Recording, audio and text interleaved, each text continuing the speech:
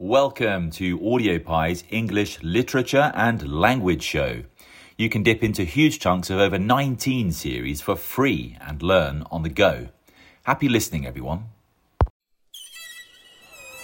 All hail Macbeth, hail to thee, Thane of Glamis. All hail Macbeth, hail to thee, Thane of Cawdor. All hail Macbeth, thou shalt be king hereafter.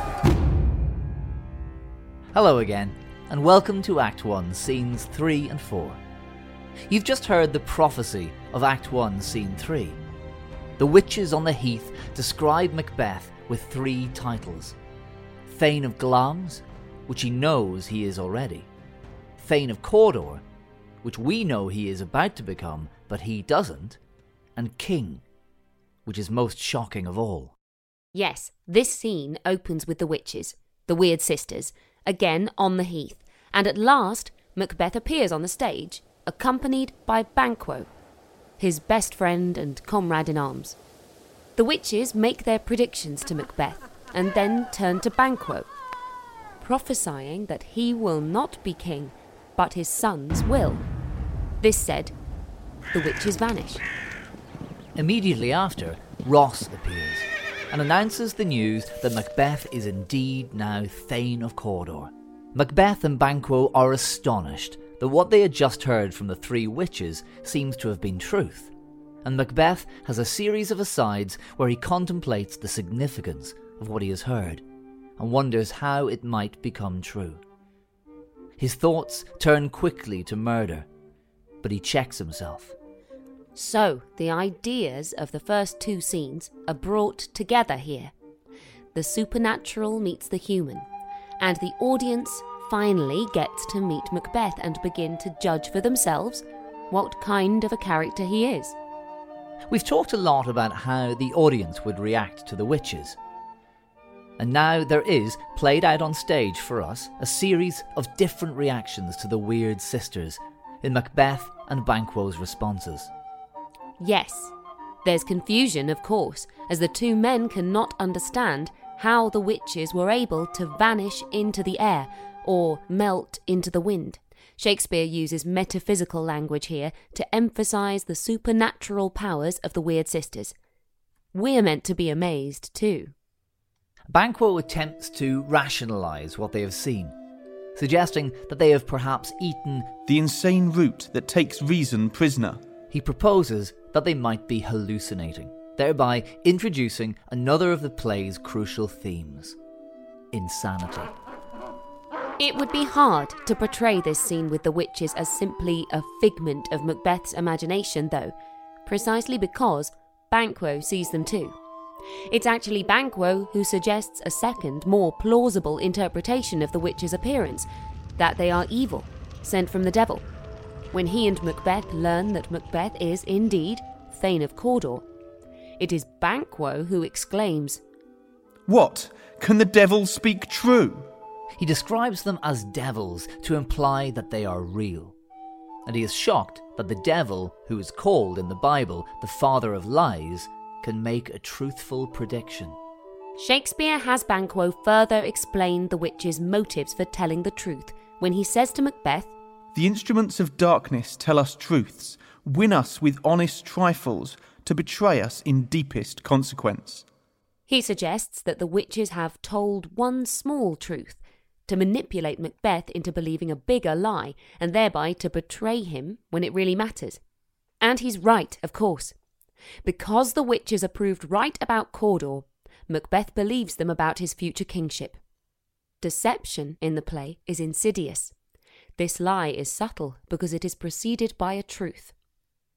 Banquo's role in this scene, then, is to reveal to the audience where Macbeth is being deceived.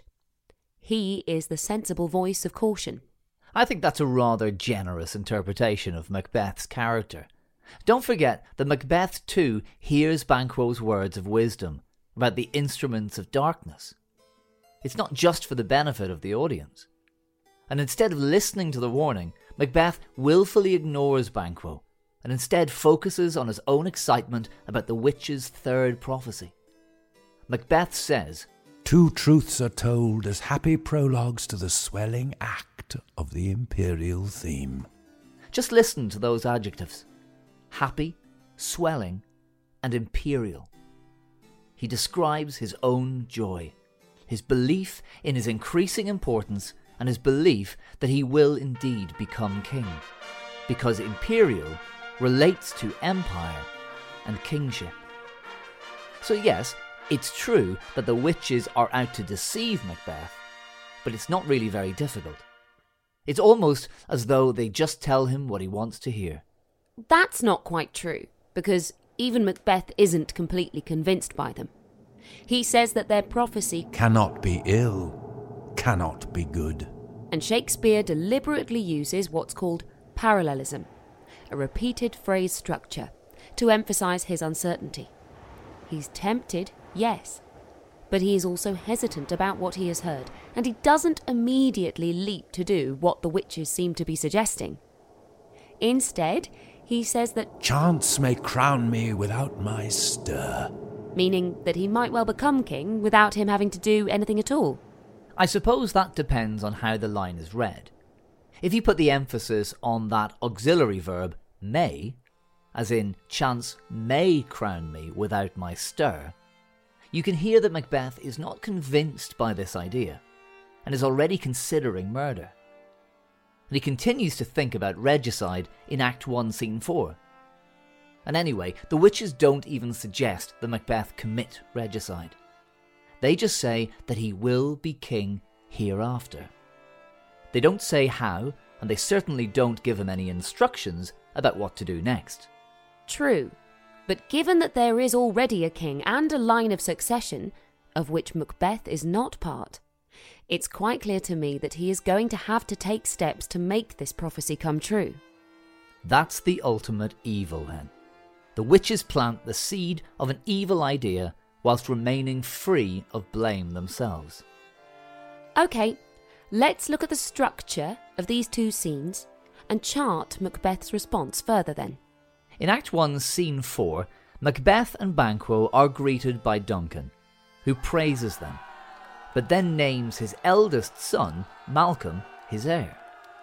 Malcolm will be king when Duncan dies. At the end of the scene, Macbeth, in an aside, acknowledges that if he is going to be king, he will have to do something about Malcolm, and hints that his thoughts have become black and deep. Shakespeare's structure in Act 1, Scenes 3 and 4 is brilliant. In Scene 3, as soon as the witches have spoken their prophecy, Shakespeare uses dramatic irony as Ross arrives to tell Macbeth that he is indeed Thane of Cawdor. Macbeth is captivated. And Macbeth hopes that he will be crowned by chance. But almost immediately in Scene 4, that hope is dashed when Duncan announces that Malcolm, not Macbeth, will inherit the throne. He believes that to be king, he will have to act himself. Thirdly, structurally, we have the juxtaposition between Macbeth and Banquo. Yes, Banquo's reaction to the prophecy about him, which is just as significant and just as imperial in theme as Macbeth's, is proportionate and honourable. He understands that the weird sisters are devils, whereas Macbeth fixates on the prophecy itself. It's as though Macbeth is so taken in by the lie that he is unable to see beyond it to its origin. And Shakespeare also reminds us of the power of deception in Scene 4, where Duncan discusses his disappointment about the betrayal by the previous Thane of Cawdor. He laments that there's no art to find the mind's construction in the face. He was a gentleman on whom I built an absolute trust. Duncan's argument is really about the differences between appearance and reality. It's impossible to see inside a person's heart or mind just by looking at their face. Duncan, presumably a discerning and wise king, put absolute trust in the first Thane of Cawdor because there was nothing outwardly to suggest that he would turn traitor. Duncan is describing the fact that it is easy to be deceived, which may cause the audience to be more sympathetic to Macbeth, who is in the process of being deceived by the witches. But that's hardly a defence for Macbeth. He is being tricked, but by 3 women with beards who chanted and disappeared into thin air. I think the quotation about the first Thane of Cawdor is more relevant for thinking about Macbeth himself. Shakespeare is using dramatic irony, because although Duncan is speaking about the previous Thane of Cawdor, he could just as easily be thinking about the latest. Duncan has already called Macbeth a gentleman too, and is building an absolute trust on him, all the while not knowing the darkness of Macbeth's murderous thoughts. Yes, there is definitely an irony here. The second Thane of Cawdor is proving just as treacherous as the first. But I still think that Macbeth has some glimmers of goodness in him in this scene. Even when in his aside he seems to be murderous, there is a sense of guilt. He says, "The Prince of Cumberland. That is a step on which I must fall down or else o'erleap, for in my way it lies. Stars, hide your fires, let not light see my black and deep desires." The Prince of Cumberland is Malcolm's new title as heir to the throne. Macbeth describes Malcolm as a step. Malcolm will either prevent Macbeth's ascension to the throne, or he will be a hurdle for Macbeth to o'erleap, to get over somehow. That's an ominous threat, surely. Possibly, or a genuine anxiety that he won't become king after all. More importantly, he asks the stars to hide their light so that his black and deep desires won't be revealed. You could interpret that as a desire for his evil acts to remain hidden, because they're so villainous. Or you could read it as surprise and horror at the darkness in his own thoughts. Returning to Aristotle from podcast 2, perhaps this is where Macbeth reveals himself as human, a character to whom we can relate, because his ambition, provoked by supernatural intervention, shocks him. Yes, he confesses that his desires are black and deep, but you could argue that he has no intention of doing anything about them, but wants them to remain hidden. Well, we know that he will soon act on those desires. And that's why it's so significant that Lady Macbeth's first appearance is in the very next scene. Before we look at scene 5, consider your own opinion here. Do the witches introduce Macbeth to the idea that he could become king? Or do they simply prompt Macbeth to a dark ambition he has already been harbouring? That's all for this pod. See you next time.